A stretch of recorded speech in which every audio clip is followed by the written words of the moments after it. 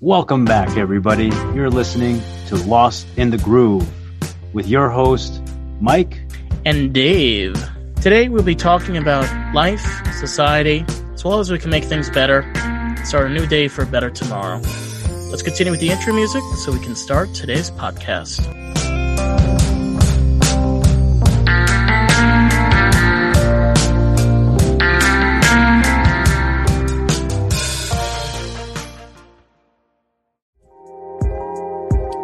Hey guys, and welcome to Lost in the Groove. Today is episode 6, season 3. Today we'll be discussing the industry's research on CBD.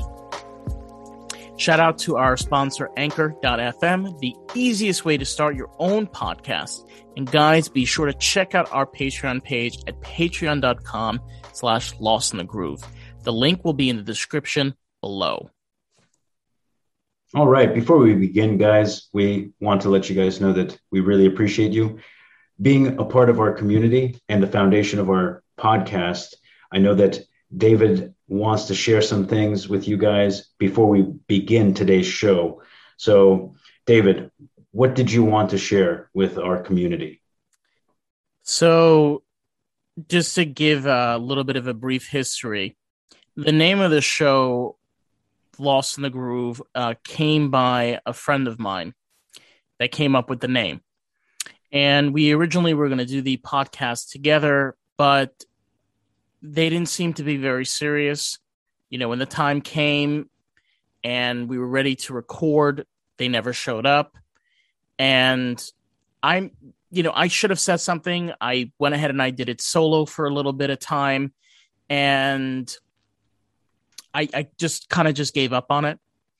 And a few months later, me and you, we had a conversation. We were talking and you were mentioning about a podcast. And I said, hey, I was thinking about doing a podcast. And sure enough, I already had a logo and we already had a name and I used it. I didn't ask, but I used it. I should have asked. That was a mistake that I made. We brought them on as a guest, and we got into a whole conversation where they wanted to be on the podcast, and me and you felt that it would just be better if we kept it just me and you, just kind of where they were looking for more of a talk show, and me and you were kind of looking at more of an educational, community-based, discussion-based, learning kind of podcast in regards to society and culture. So that's kind of not the direction we wanted to go. And I had a long conversation discussing about the name, you know, the context of it and so on. So it just turned into turmoil, you know, now to the point they're saying that the name belonged to them and all of this, but you know what? They deserve the credit for the name and all of that. I mean, this is our show, you know, it's Dave and Mike. And we wanted you guys to know this, that I did make that mistake and I should have been more clear about it, but the name is not what makes the show. You know, you guys tune in to listen to us. We want to hear you. You know, we have a Patreon page for this. We have a YouTube podcast. Again, the descriptions are going to be below if you guys want to check that out. But we want to just have this open conversation and this fluidity so all of us are on the same page. And we don't want to hide anything from you. Didn't she... I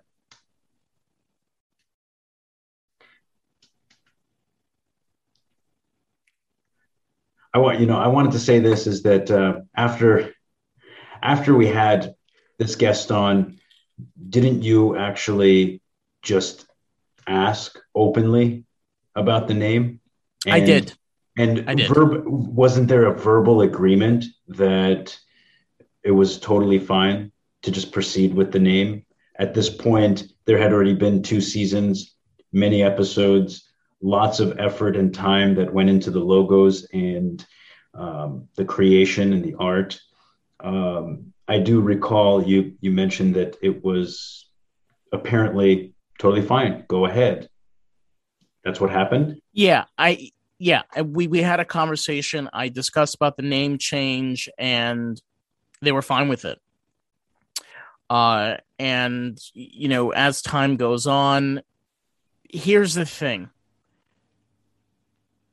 I'm the kind of person that I understand where they're coming from, and I do understand their point of view. But the thing is that we've decided to make our own podcast, whether the name be it or not. And with that, I think the best thing to do is to start today's topic, which we've been kind of doing this entire season, is kind of give you guys an understanding of medicinal plants and all. This kind of new wave, new information that's been brought up where people can now use medicinal plants for all different types of healing, not replacing medication. I really want to strongly throw this out here. Do not take this as information to take your medication that your doctor has prescribed and throw them away. All we're here is to explain options you can add to your healthy lifestyle or your diet or whatever you're going through to benefit your life and what you need to make it possible.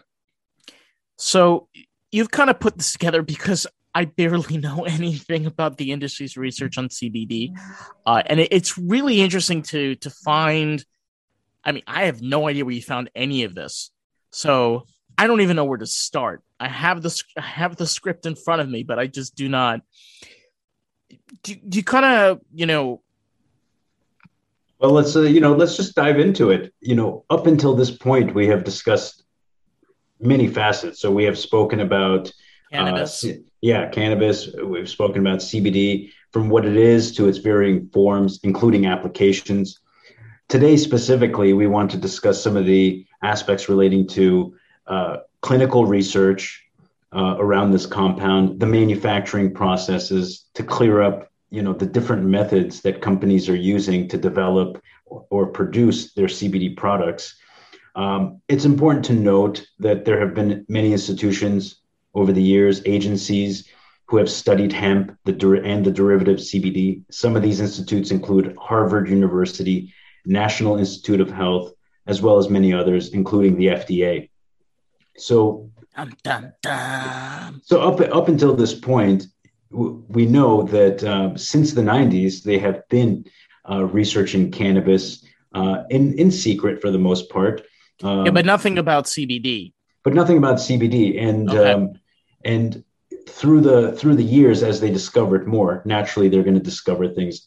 Imagine for 20, 30 years, you've been told there's nothing here. There's nothing medicinal about this plant. So No, it's a drug. It's heroin. Don't look over here. It's heroin. You inject it into your blood and you die. Right. Don't look over here. No. There's nothing to see here. So, I mean, but the reality is that there is something here. Otherwise, they wouldn't be spending this much time and effort to try to understand it. So what do we know so far? You want to take it away, Dave? Yeah. So this is something that I've been interested in too. I've seen everywhere where they have oils, CBD oils, like just all over the place. Does CBD oil actually do anything? Seriously. I mean, depends, right? We've talked about the different types. We've talked about the nonsense products that are out there versus the real products that are out there. But what do we know at this very point? Does it actually do anything if you have the right products? And based on a lot of this research, CBD has been touted for a wide variety of health issues. The strongest scientific evidence is for its effectiveness in treating some of the cruelest childhood epilepsy syndromes. And we've heard this over a course of a decade now. I've heard many stories. Go ahead, Dave. What were you going to say? No, it's interesting because you mentioned over here, which typically don't respond to anti-seizure. That's very odd that you mentioned that with anti-seizure medications, because there are these medical conditions that these kids have where the it doesn't do anything. and this stuff is very strong. But then you have CBD in comparison. I mean, that seems very, very, very strange. Not in a bad way, in more of a curious way. Right. Like what, well, what is it? If the most sophisticated, lab produced drugs Oh yeah. are Oh yeah. are ineffective, well, what's in this plant or in the cannabinoid tree that is doing, what is it doing differently? I mean, as it says here, numerous studies have shown that CBD is able to reduce the number of seizures and in some cases stop them altogether. I've spoken to parents over the last decade who are like, my pediatrician won't explore any other options other than what they have in their laundry list of medications that are approved for these cases. And I've heard, as a parent who is doing research, because I'm desperate to find a solution for my child, stumbled upon CBD and threads, whether it's Reddit or wherever they may have discovered it, that this could be a viable option. So they go out and start seeking it out and wanting to test it, but they have to do it secretly. Mind you, this is 2010, 11, 12, 13, 14, not that long ago. But back then, these parents were having to hide the fact that they're having to explore something that's completely naturally derived. At that time, not in the most, didn't have the most legal clarity, but it was showing improvements in these symptoms. Is that, were they wrong? Were they right? At the end of the day, if you're a parent, you will do anything for your child. No, of course. And I mean, it's kind of like back then, people were looking at more of it as like a supplement. Like they have those like supplements of like the peppermint and the aloe vera and all of that. So like it was kind of viewed in that kind of box. It's like, oh, it's like one of those. But, as we've seen, as time has gone on, it's been proven to be false. Correct? I mean, there's so much of this research and so much money being thrown at it. I can understand from that perspective back then, but nowadays it's much harder to just throw aside and say this is useless. There's even been a drug. I don't know if I'm going to pronounce it right, but Epidiolex. Yeah. I mean, however way it's pronounced, it contains CBD. It's the first cannabis-derived medicine approved by the FDA for these conditions. That should say volumes to the general public that this is no longer taboo. Your child doesn't have to suffer anymore. There is something you can get from a doctor that was produced by pharmacists to address these conditions. Yeah, I mean, think about penicillin. Penicillin comes from mold, right? Mold cultures. You do have this where they take nature and they're able to create medicine from it. Penicillin was revolutionary back then. Now we step back, step 90 years into the future to CBD, cannabis, and all of this being put into plants. It's not come from plants, I'm sorry, that come from plants and now are being used into this medication. I think it might be a good idea also to kind of have an understanding of what are the other things that CBD can help in regards to the research. Like, I mean, I see over here, like you say, anxiety. 100% agree with you. I have severe anxiety. I smoke cannabis. Whenever I'm on cannabis, maybe like 2 panic attacks a year. I still get anxiety attacks. I had one yesterday in the Lyft car because I was like right in front of the World Trade Center, and like I literally freaked out the passenger in the back, and she was just like, she was on the phone with someone, and she's like, I'm gonna have to call you back, to like that point. But yeah, I mean, you kind of want to break it down You want to go like karate on it. Be like, what cha? Well, it's there's some animal studies and self-reports or research in humans, it suggests it helps with uh, a number of different things. You're already seeing improvements in your symptoms. The question becomes, well, is your quality of life improved? If the answer is yes, then that would be a self-reported study, and some of that data can naturally be used in the whole. Can we get if we get millions of people, tens of millions of people reporting similar things, maybe they'll take it even more seriously. But the fact that we're even at this point suggests that they have enough data that has them interested. The fact that we already have a FDA approved product that contains CBD for epilepsy is another sign of evidence that we're moving in a direction that suggests, the cannabis legalization has, I want to say, a purpose overall. This could very well be. I think this is also an important thing to bring up. Do you know where the word marijuana comes from? Yeah, I believe it was used in the 1900s, early 1900s, towards the period of time where it was kind of gaining in popularity. They figured if they gave it kind of a name from South America that would suggest like this is only used by minorities, it would maybe discourage some of the other classes of people living at that time from using it. Am I right? Am I wrong? What have you read? No, that is correct. And the reason I bring this up is in regards to the way that research has been viewed. A lot of the times it's been restricted. This is the problem where, and you're mentioning epilepsy. There's another one also where heroin addicts, when they get off and they put them on really heavy, severe medications. And a lot of the times that stuff doesn't work because that kind of research is about, last time it was done was like 1973. That limited amount of research that has been done causes problems. It creates this episodic period of no help.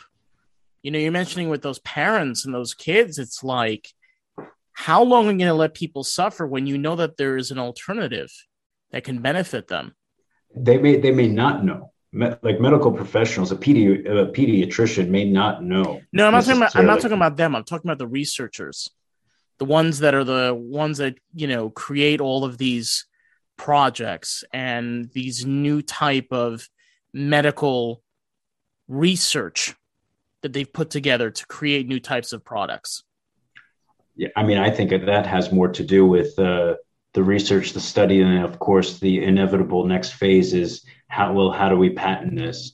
At the end of the day, every researcher works for somebody who is much more powerful, whether it's an institution or a university, someone above them, and then above them make those types of decisions. It's not the researcher that gets to just come out and say, well, this is effective for this. In most cases, it's got to go up the ladder, and then they got to figure out, well, how do we put this into a product that can be FDA approved and then distributed nationwide through a distribution network? Yeah, I mean, you mentioned over here research that's been conducted on CBD are by the respective organizations. And I mean, I'm looking at this over here. There's 1, 2, 3, 4, 5, 6, 7, 8, 9. That's 9 organizations that are right now doing research on this. All over the country too. And it's not just research, Dave.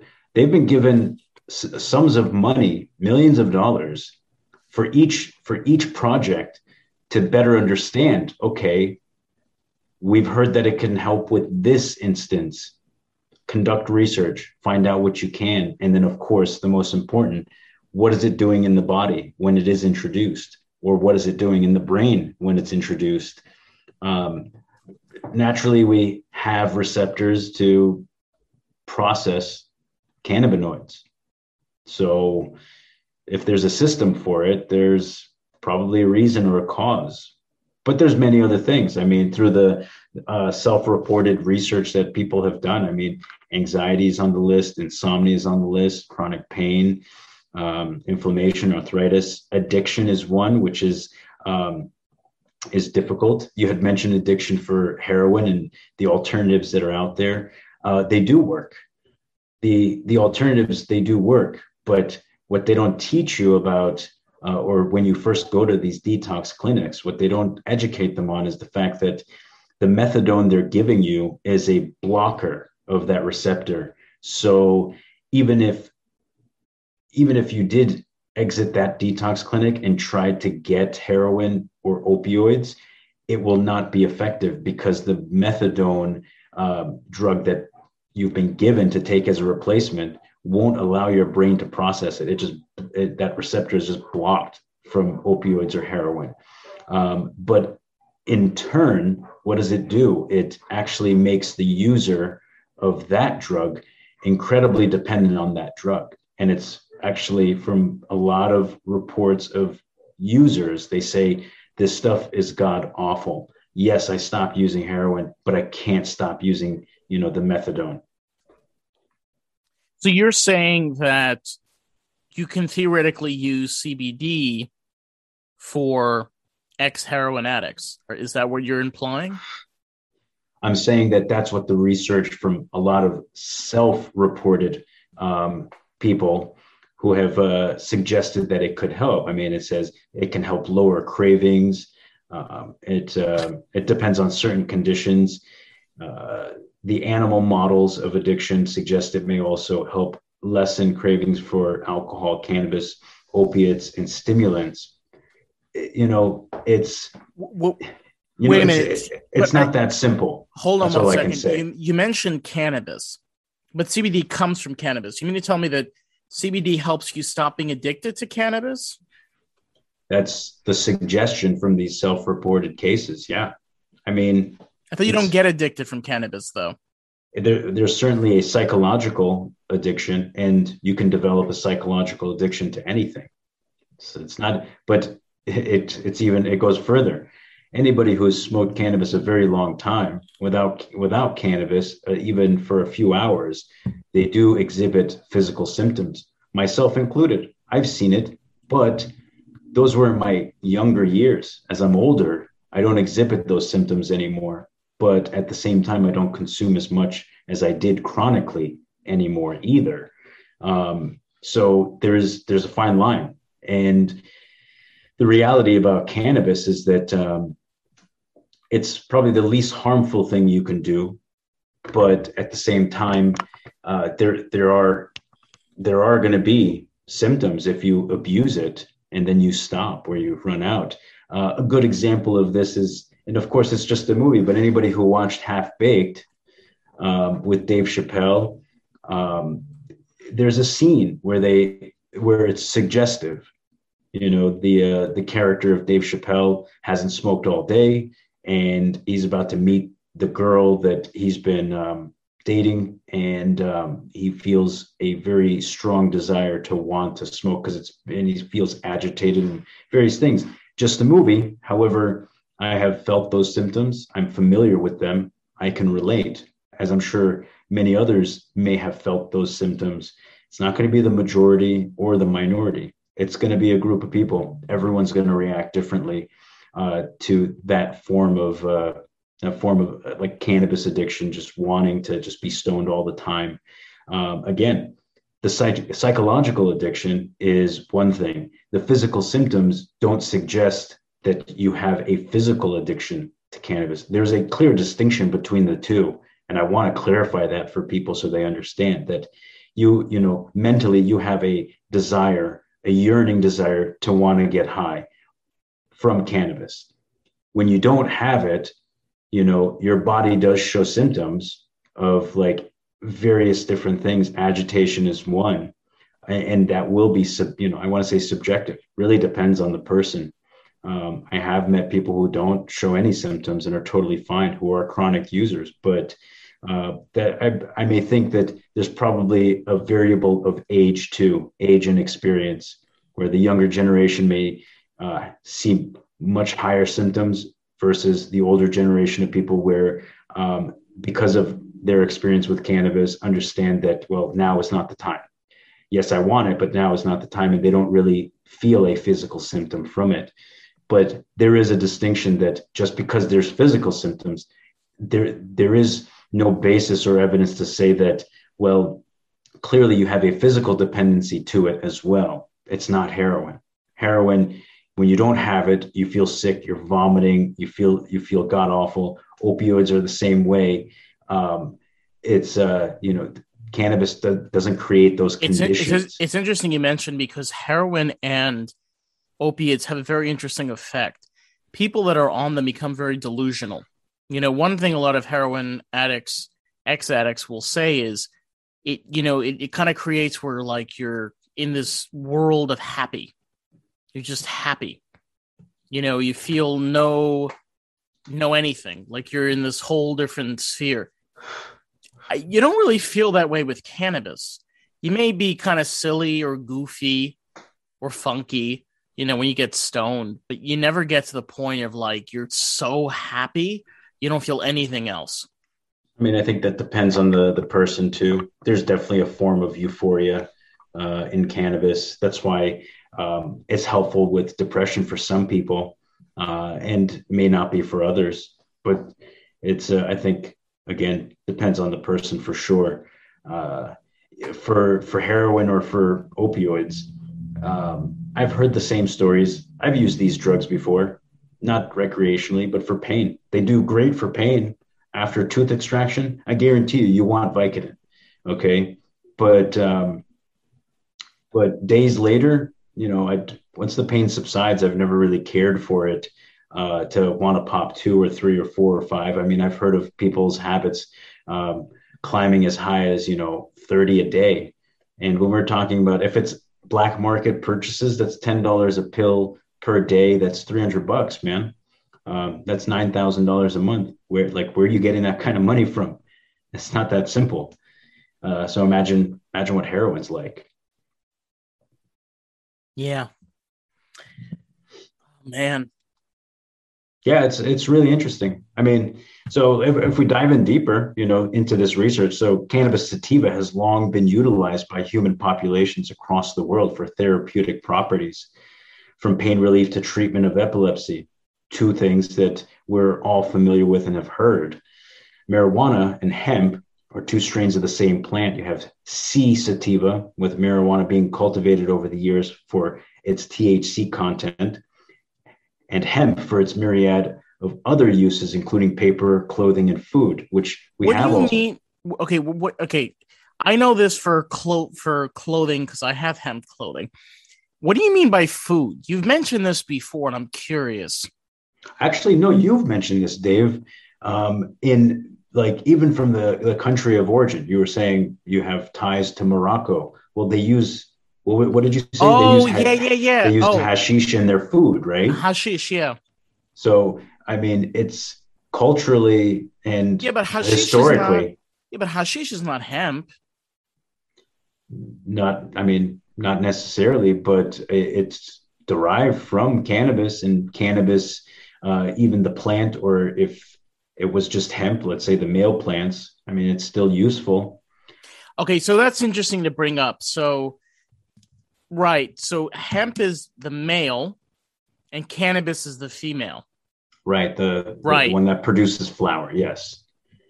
But, your question, I can see that you're like, what do you mean by food that hemp can, and its, derivatives can lead to the paper we're familiar with, the clothing we're familiar with, but with food, where does that come from?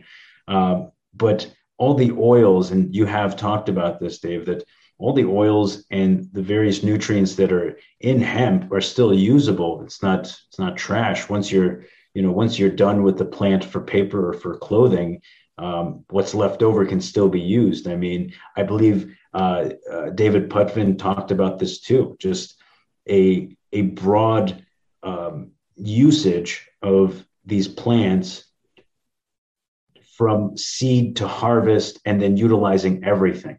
Even to making car. He mentioned this to me. He was talking about car parts. That's incredible. So, yeah, you could literally make panels on a car from hemp. I wonder what kind of plastics we're talking about at that point. I mean, yeah, it is. It's a new. I mean, this is the only problem with plastic, though. Plastic doesn't.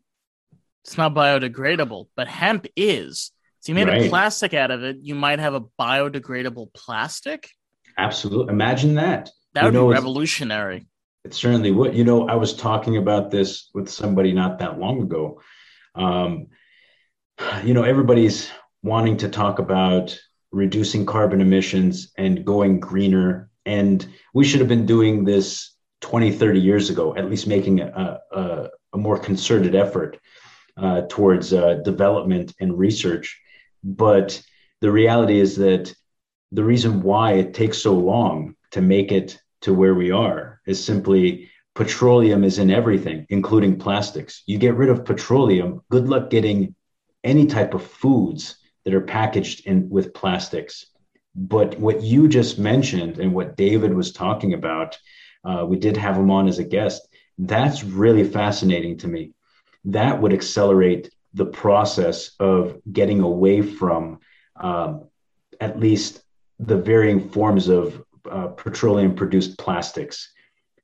And now you can have fields and fields of hemp growing that you can use all the facets of, including to make plastics. If it's really, I want to say, if it's really that effective, can scale up to meet large sums of demand. I mean, we're talking billions, maybe more, maybe even trillions of units of plastics that are going to be required. Then it's a much better approach for the future if we are very serious about getting away from fossil fuels. That would make a huge difference. And who knows? You heard it here, folks. There's a possibility, you know, down the road 10 or 20 years that you can remember this podcast where we talked about how it could very well take over the world as a plant that can be used for many, many different things, including getting rid of the one major thing that it seems impossible today. This is why I have this conversation so much, especially among people that are, you know, we gotta make this change. A lot of them, when I bring this up, they've never even heard this before. I'm sure a lot of people have, but the people I've spoken to of all ages, from their 20s all the way up to their 50s, have no clue that petroleum is used in plastics. I'm telling you, good luck getting any type of packaged good, anything, clothing, food, merchandise. Yeah, merchandise, you name it. Think about that. The world would definitely come to a halt if we didn't at least use them for those things. Getting off of fossil. This is why it's such a difficult endeavor. It's not something that happens overnight. But my thoughts have always been, well, what could be the replacement? We would need something as abundant, easily scalable, and easily processable as well. Yeah, I mean, look, we're gonna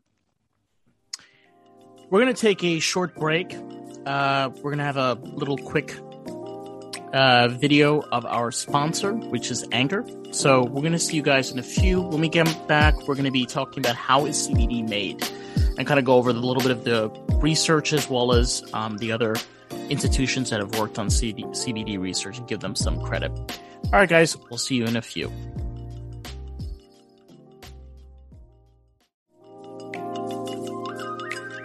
All right, guys, we are back. So let's continue today's groovy topic.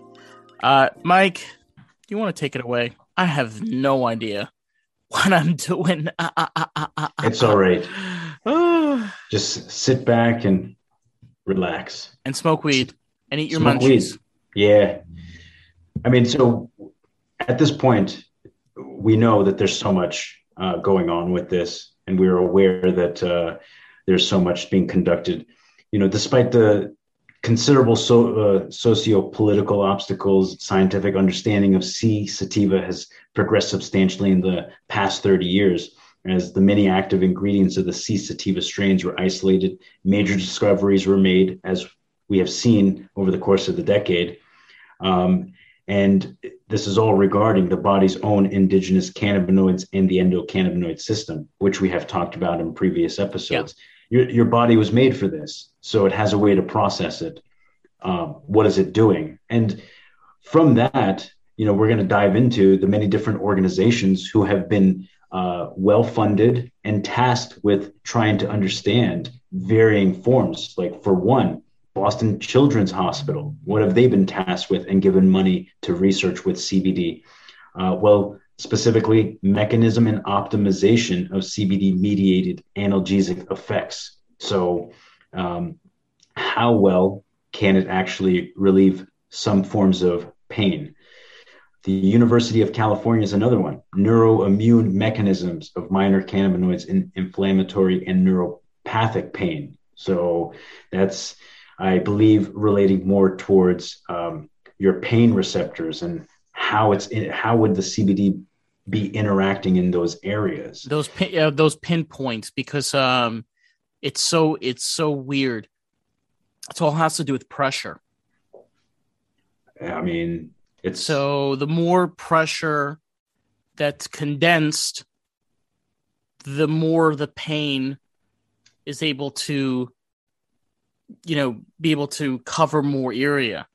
It's so interesting in how that whole, and I'm really fascinated to kind of see the research that they come up with, because if they're able to create with CBD a way of coinciding and cutting down that intensity, that would be incredible.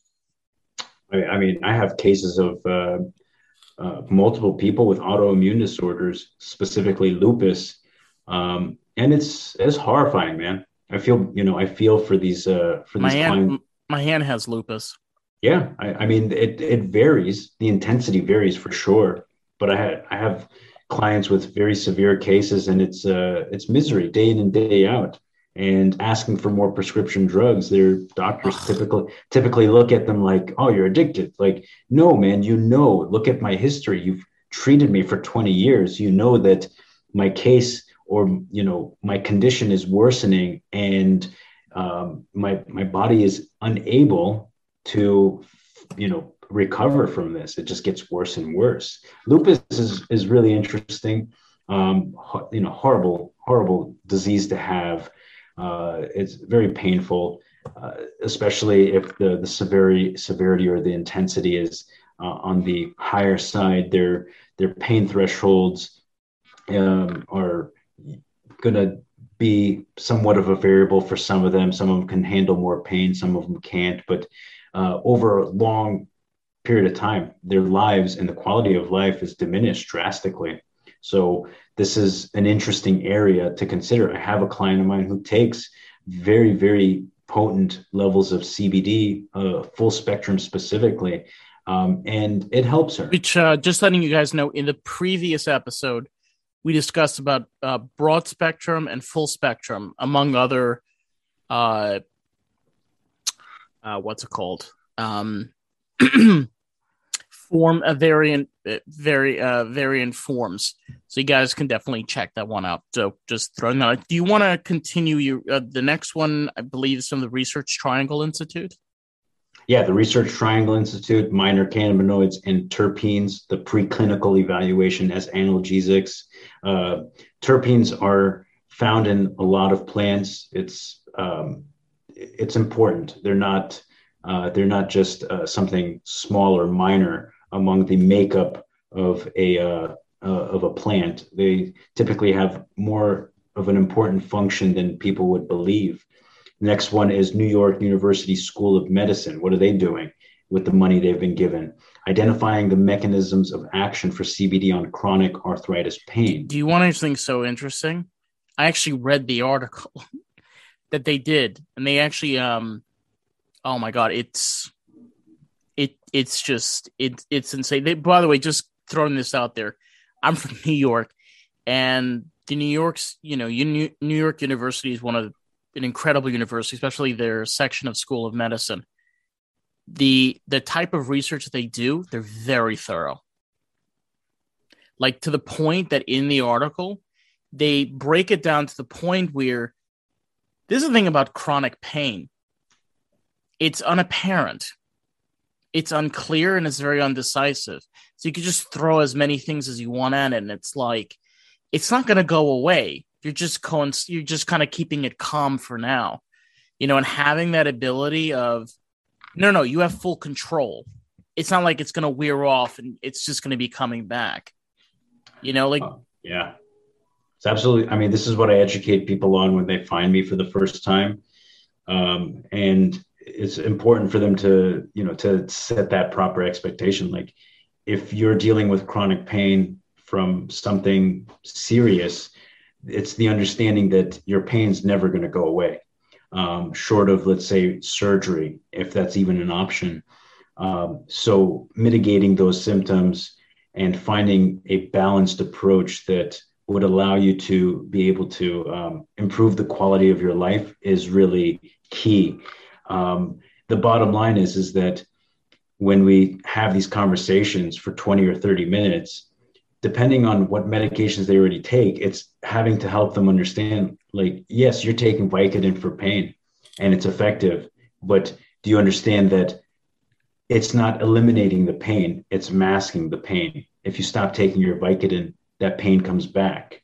So really addressing the core of why there is pain is generally what I would like to try to bring attention to a lot of people, because some things are, when we're talking about pain, some things are, I want to say time and age.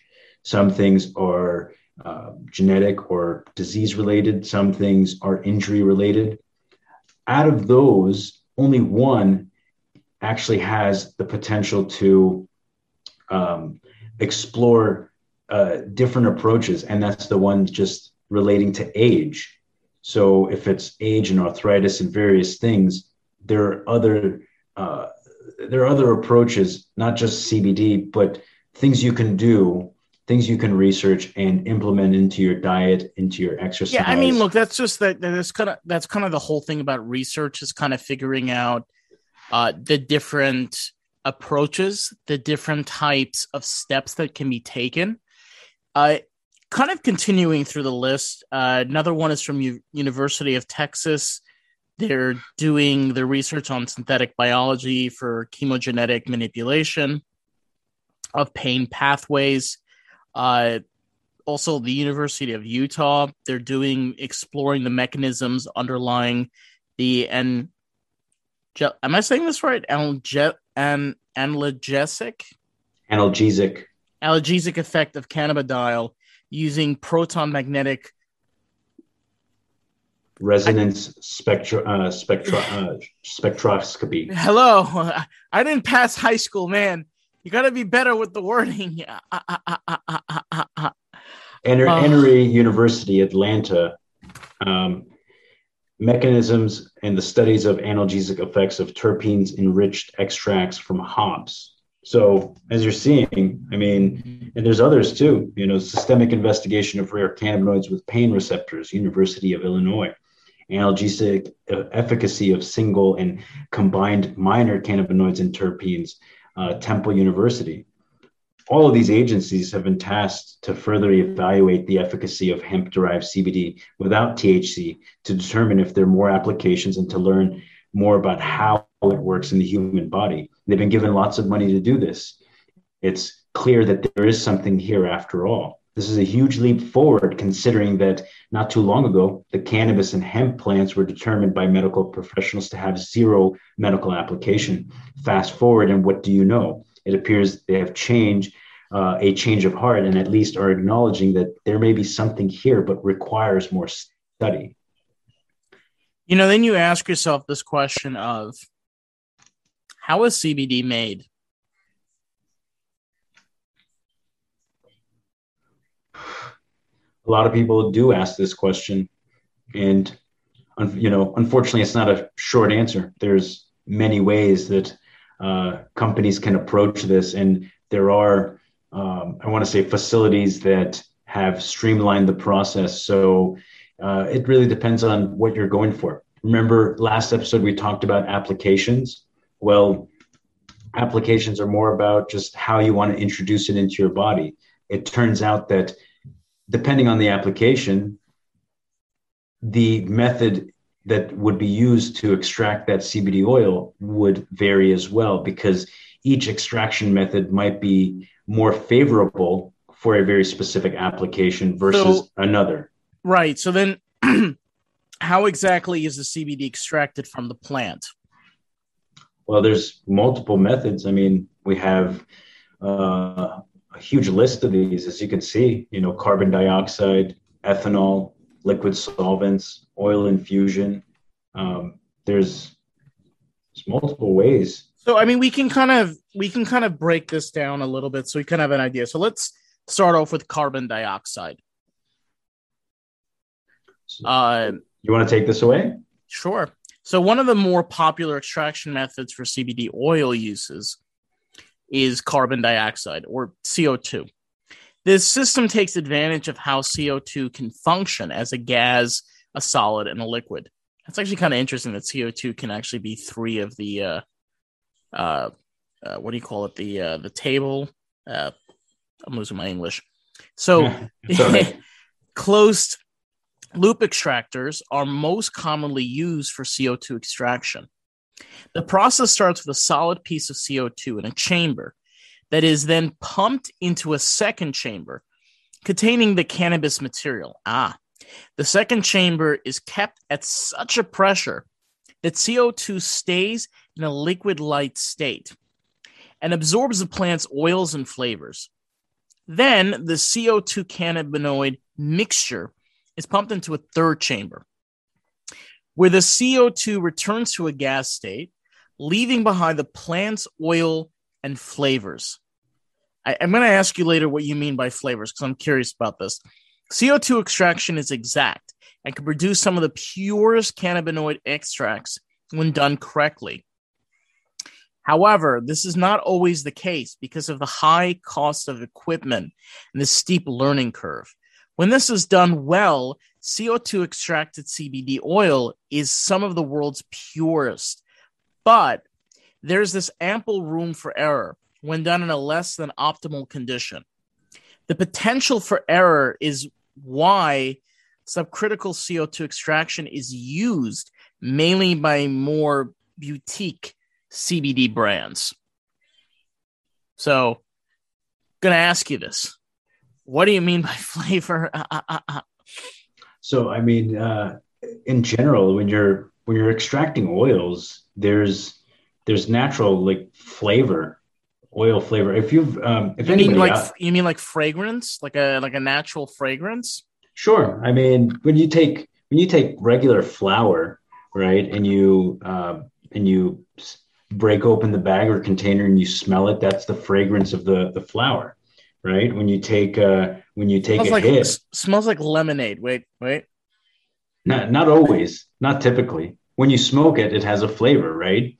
Anybody out there who has ever extracted oils, whether it's live resin or any form where they've been able to extract some type of oil, whether cannabis or hemp, you'll notice that without doing anything to it. Okay, so it's not a flavor. You're saying more of a scent.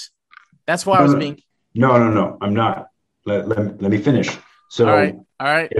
If you've done either of those things and then you have consumed this orally or, whether you've smoked it or vaped it. Okay. If you let's say orally is the option. If you take that orally, you're going to sense that, hey, this definitely has a flavor to it. A lot of the natural flavors that are left behind from the actual plant. So I want to test this. 1 second. You ever eat regular weed, Dave? Sometimes, yeah. You know that it won't do anything, right? It's not going to get you high. No. I've actually eaten raw cannabis just for THCA. I've done that before. No, no, no. There is no THCA if you just eat cannabis like that. No, no, no. There's I'm a, talking about. I'm talking about like the raw flower. yeah, yeah, that's what I'm talking about. That will not get you high. Don't do that ever again. Uh, Mm-mm. save your money. No, no, no, no, no. I wasn't doing it to get high. I remember I brought this up the last time we had David Putvin on, which is where Native Americans use it in their cuisine. So I had a while ago when I was in California, I was by somebody, and I don't remember the dish was kind of like this salad of some form. It was a Native American dish, and he put not THC, sorry, a cannabis flower in there, and he said that it has a lot of good benefits and properties. But yeah, I wasn't. I'm not a yeah. No, I don't just eat raw flour. Yeah, because it won't get you high. No, it won't So, get you high. No, no. but ultimately, if you ate it, you notice that it certainly had some distinct flavors to it, right? I mean, those are the natural terpenes, and It tasted like a mixture of marigold. If you know what that is, yes, a cardamom, a hint of rosemary, coriander seeds. There's one more. I'm trying to remember it. Give me 1 second. Sage. well, Very interesting. very interesting. I'd say also probably really dependent on what Right, leaf. but that's what I'm saying is you're talking about flavor. So I'm giving you an example. Like it I'm trying to picture it in my head of that idea of that flavor. So yeah, I mean, Yeah, from I that. get it. Yeah, So from that specific like flower bud that you had tried, like those are the different flavors that you can kind of relate to. yeah, But when we're talking about extraction in oils, those same, some of those flavors do come out, and depending on the extraction method, they're either more prevalent or less prevalent in the end product. For certain methods, let's say cartridges that are out there. We did talk about this in a previous you mean episode, for like vape pens? right? Those generally after the most the most common situations of extraction after they're done, a lot of the cannabinoids are gone. Even the flavors are gone. They infuse them with terpenes. They have to, otherwise it'll just taste like anybody who's done this with flour or anything who has extracted. Back in the day, it was with butane. If you've ever extracted oils from butane and you tried to just get it into a vape pen or some fashion and you try to smoke it, you'll realize it has a very earthy taste. There's nothing left. There are no terpenes. All the natural terpenes are gone. Certainly, there's no cannabinoids left either. It's just the THCA. This is what the CO2 method is able to. Yeah, I but want to say. it's interesting though you mentioned this that the CO2 extraction is used mainly by more boutique CBD brands. So this is not a wide variety of how CBD is made in regards to the large market, where it's only a fraction that are actually using this method in their Right. stores. Well, no, just the brands, like you see it, boutique brands. Those are going to Okay, be, okay, yeah, brands. Okay, yeah, yeah. why is this exactly? They want to separate themselves. They want to charge more for their products, but they are spending more for their products. They're going after a group of customers that want to have something of the highest quality. As we're reading here, CO2 does have a margin of error. If the conditions aren't optimal, you're potentially not to get it right, and it's not going to be the best outcome of product. But when you do have the right lab that's doing these extractions with the right machinery, last I heard, some of these machines are upwards of 100 grand just for one of the machines, just for one. So that's why there's do you recommend this type of extraction method, or not really? I mean, I'd say that it's probably by far the cleanest approach. When we look at some of the other ones, the ethanol, the liquid solvents. I mean, they're not going to be the cleanest approach to it, but they do make it easier in terms of accessibility. You can get CBD out of it quicker using some of these methods. But again, application matters. We see that, what is it? Just based on these notes here, we're seeing. So like just to kind of like start off, we can talk about ethanol. Ethanol extraction is another popular extraction process, like you mentioned, as it is safe, simple. Safe. All right. And effective in this method. High-grade grain alcohol, ethanol, is used as a solvent to separate CBD and other cannabinoids from the plant itself. Interesting. Okay. Ethanol extraction can be done under warm or cold conditions. And is considered extremely time efficient compared to other CBD extraction processes like CO2 extraction. So you said this, where this is a faster method than the CO2 variation. Is that correct? Faster, more efficient. You can get product out faster. That's the whole idea. You want to get products out into the market. Your brand may not want to go through the CO2 method because it costs more, but it's going to be more time consuming too. It depends on the sophistication of the lab. But as you see here in the notes, ethanol primarily is used for vape cartridges and other products, probably because the consistency of the oil is much easier to work with to place into those applications. Could you possibly use it a different way? Sure. But this was a huge problem for years, as many of them tried to get into the vape markets. They realized that their CBD oils were not stable inside of cartridges. Many would leak, many wouldn't function, many would destroy the coils that are the atomizers that are built into these cartridges. So eventually, as we can see here, they found the right method, and that was ethanol. But CO2 by far is still the cleanest. I mean, wait a minute. So curious enough, the cream that you gave me from my mom, is that the one that's done with CO2 extraction? No, those guys have a proprietary method. So their CBD is called sabinol, something that has been patented already. It's their formula, and it's from an isolate, from isolate crystals. But they don't really talk too much about how they have approached their formula because it's patented. They're not going to. But their goal was to increase absorption of CBD into the system. Because it's water-based specifically, water absorbs a lot better into the human body than oil does. Correct. Yep, that is. Yep. Yeah. I mean, we're made up of mostly water. But that's only one factor to their formula. The sabinol formula is vastly different, and even its method. So I'd say based on the cost, and I could refer to them, speak to the CEO and see what he has to say about it. The CEO himself is a biopharmacist, so the question would be simple, like, okay, so you use isolate.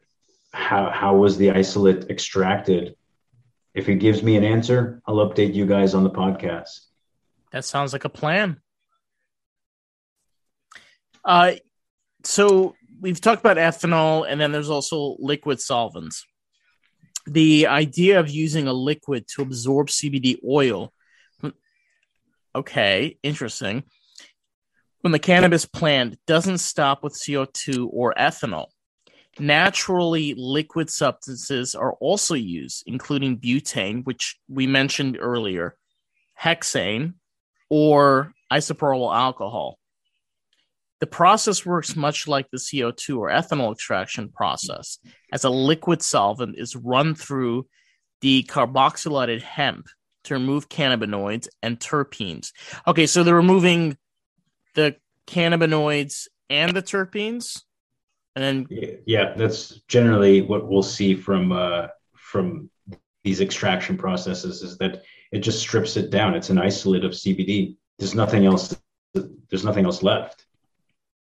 so liquid solvent extraction is less expensive, an easier way to extract CBD oil, and is easy to scale for commercial production.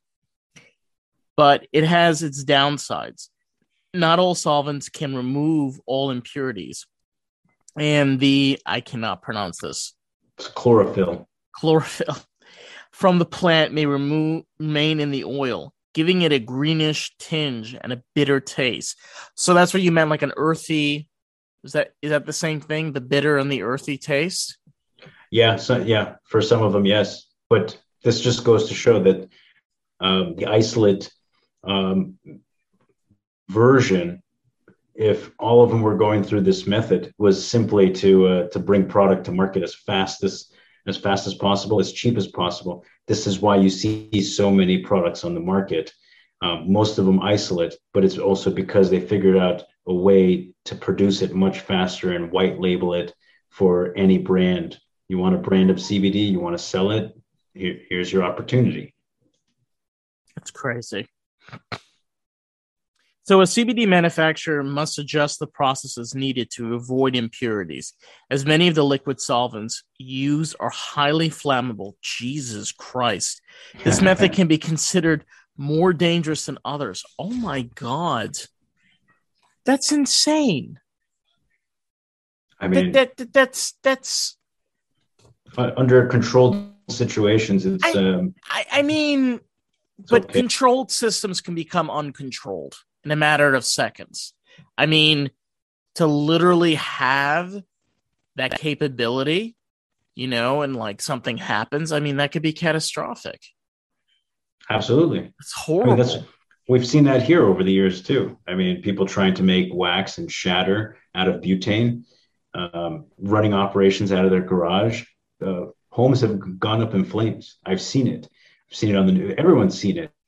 If they're familiar with the industry in this area, Southern California, they've seen houses go up in flames, exploded on the news stations where they're talking about like, oh, another house on fire. It exploded today because they were running illegal marijuana extraction operations within the home. And this is, a similar situation with CBD. We're likely to have more controlled, like this is an illegal substance. It's not illegal. So it's going to be easier for people to get a laboratory, get the right stuff, get licensed to do it, and then have fail safes to make sure they don't burn anything down. But still, as you read it, it is dangerous, clearly. It is. So another one which we should cover is oil infusion. Oil infusion is one of the oldest techniques for extracting CBD oil, and many home growers and producers still use this method today. It's one of the most straightforward ways, but it does come with its drawbacks. Before starting oil infusion, the plant material must first be decarboxylated or heated to a specific temperature to activate the compounds. The plant material is added to olive oil or similar carrier oil and heated at 100 degrees Celsius. Thank you for using the appropriate measurement. For a couple of hours. The olive oil can't evaporate out of the CBD oil. So one of the primary downsides is that a lot more oil is used compared to the amount of liquid solvents used in their process. So in short, oil infusion basically means it's like 0.1% of this is CBD, and then like 99% of it is oil. There's not enough in it that actually is CBD.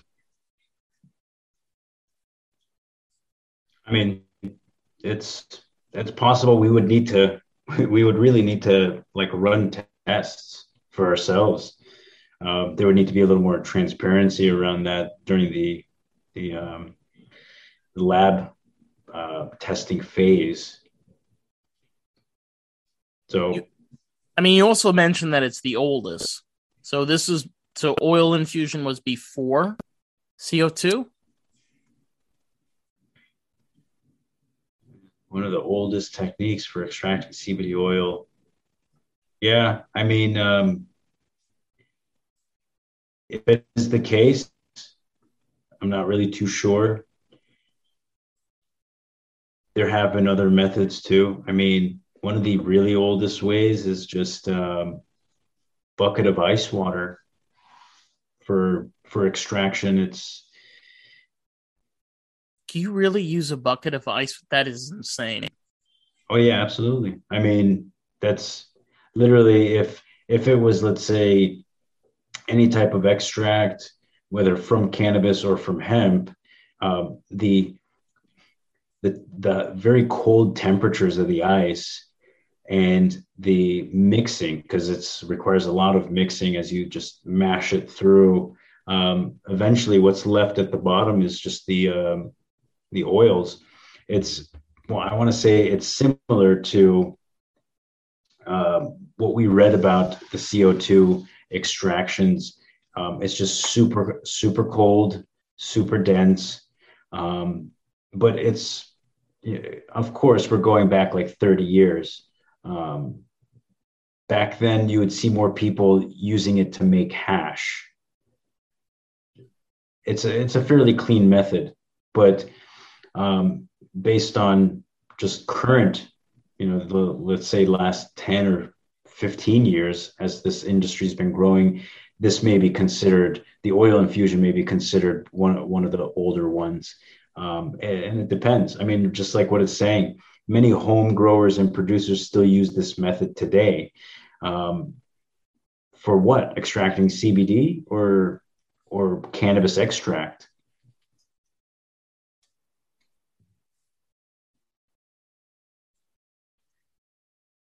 I think also a good thing to cover would be the secondary processes.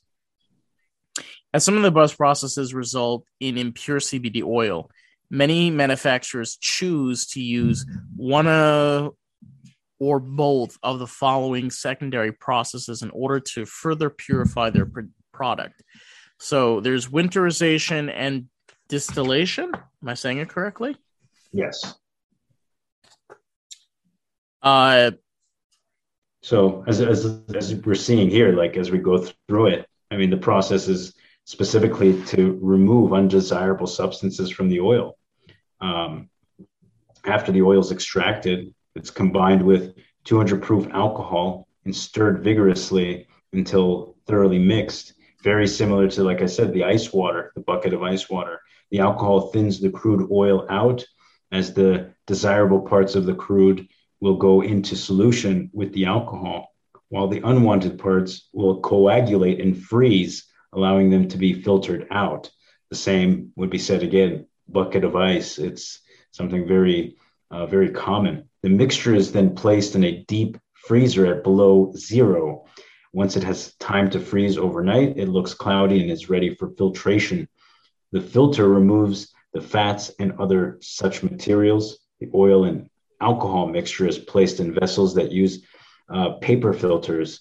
The actual CBD oil remains with the alcohol solution and passes through the filter, while the unwanted frozen parts are caught by it. When the oil is of the desired quality, the mixture can be heated to alcohol's boiling point, which is lower than that of CBD oil, to boil off the alcohol. The alcohol evaporates and the CBD oil is left behind. For the most part, as clean as they can make it, at least they're getting rid of the alcohol. But still, I mean, it's such a long process, as we can see here. it really is. Yeah, from the first and then to the secondary. This is one of the reasons why in the early years CBD was so expensive, and people would say $150 for 1,000 milligrams of CBD oil. Why is this so expensive? Well, number one, it works, but number two, it usually has a lot to do with these processes that we're seeing. I mean, nobody's trying to sell you snake oil and nobody wants you to necessarily get hurt. People who are serious about the space take the methods of extraction seriously as well. There's always going to be people who aren't serious, and they'll cut corners. So let's look at the distillation method too. Yeah. For further CBD oil refinement, it is run through a process called short path distillation. The secondary takes advantage of the fact that different CBD oil compounds each have their own boiling point. Short path distillation starts by slowly heating the CBD oil until the unnecessary substances such as terpenoids, flavonoids, and contaminants begin to boil off. Sometimes a vacuum is also used to separate the vapors with a lower boiling point. The vapors formed travel through a distillation tube until they reach cooling coils, where they condense and drip down into a separate collection container. The process continues until only pure CBD is left in the original container. So it's a pretty long process, man. And though, let's say the CO2 might be the most expensive, it's probably the right way to go. I remember when CO2 extraction of cannabis was really, really the way to go, because it was the cleanest. The people who got tired of the butane extraction and just didn't want that quality anymore were willing to pay more for a CO2 extracted oil cartridge. Yes, it costs more, but it's so much cleaner in terms of its effect and its. Do you see a difference though? End product. Yeah. You would see a huge difference just by looking at it. You would see a huge difference. I mean, do you sell CO2 extracted? CO2 extracted what? Weed? For vape pens or whatever. Well, no, because the vape pens were considered not viable with any other method, just like what we were seeing up here. The most viable option. Well, then what would you use CO2 extraction cannabis for? It's not for a vape pen. No, they would be for oil. This is specifically covering oils. We're not talking about smokables like flour or gummies. Maybe that's for a separate episode, but this is just specifically oils. Oils, okay. Yeah. So as it said, ethanol was the best viable option for vapables. Right. I mean, look, there are many different approaches to manufacturing CBD products, and some are more favorable than others. Where some are more efficient for certain applications, overall, the safety and quality of these products are the utmost of importance. And I think that's a great place to leave off. All right, guys, we have reached that time in our podcast. This has been great. This has been fun, and we got lost in the groove. Every Tuesday, be sure to check out a new episode of Lost in the Groove and our other channels, Jam Band with Mike and Dave, a Patreon member-only podcast, and our extra special Ching Dig with the Variety Show, our YouTube podcast as well. So links will all be in the description box, and there also will be a poll where you guys can vote for the topic for the next season. Thank you so much for watching. Catch you guys in the next one. Peace.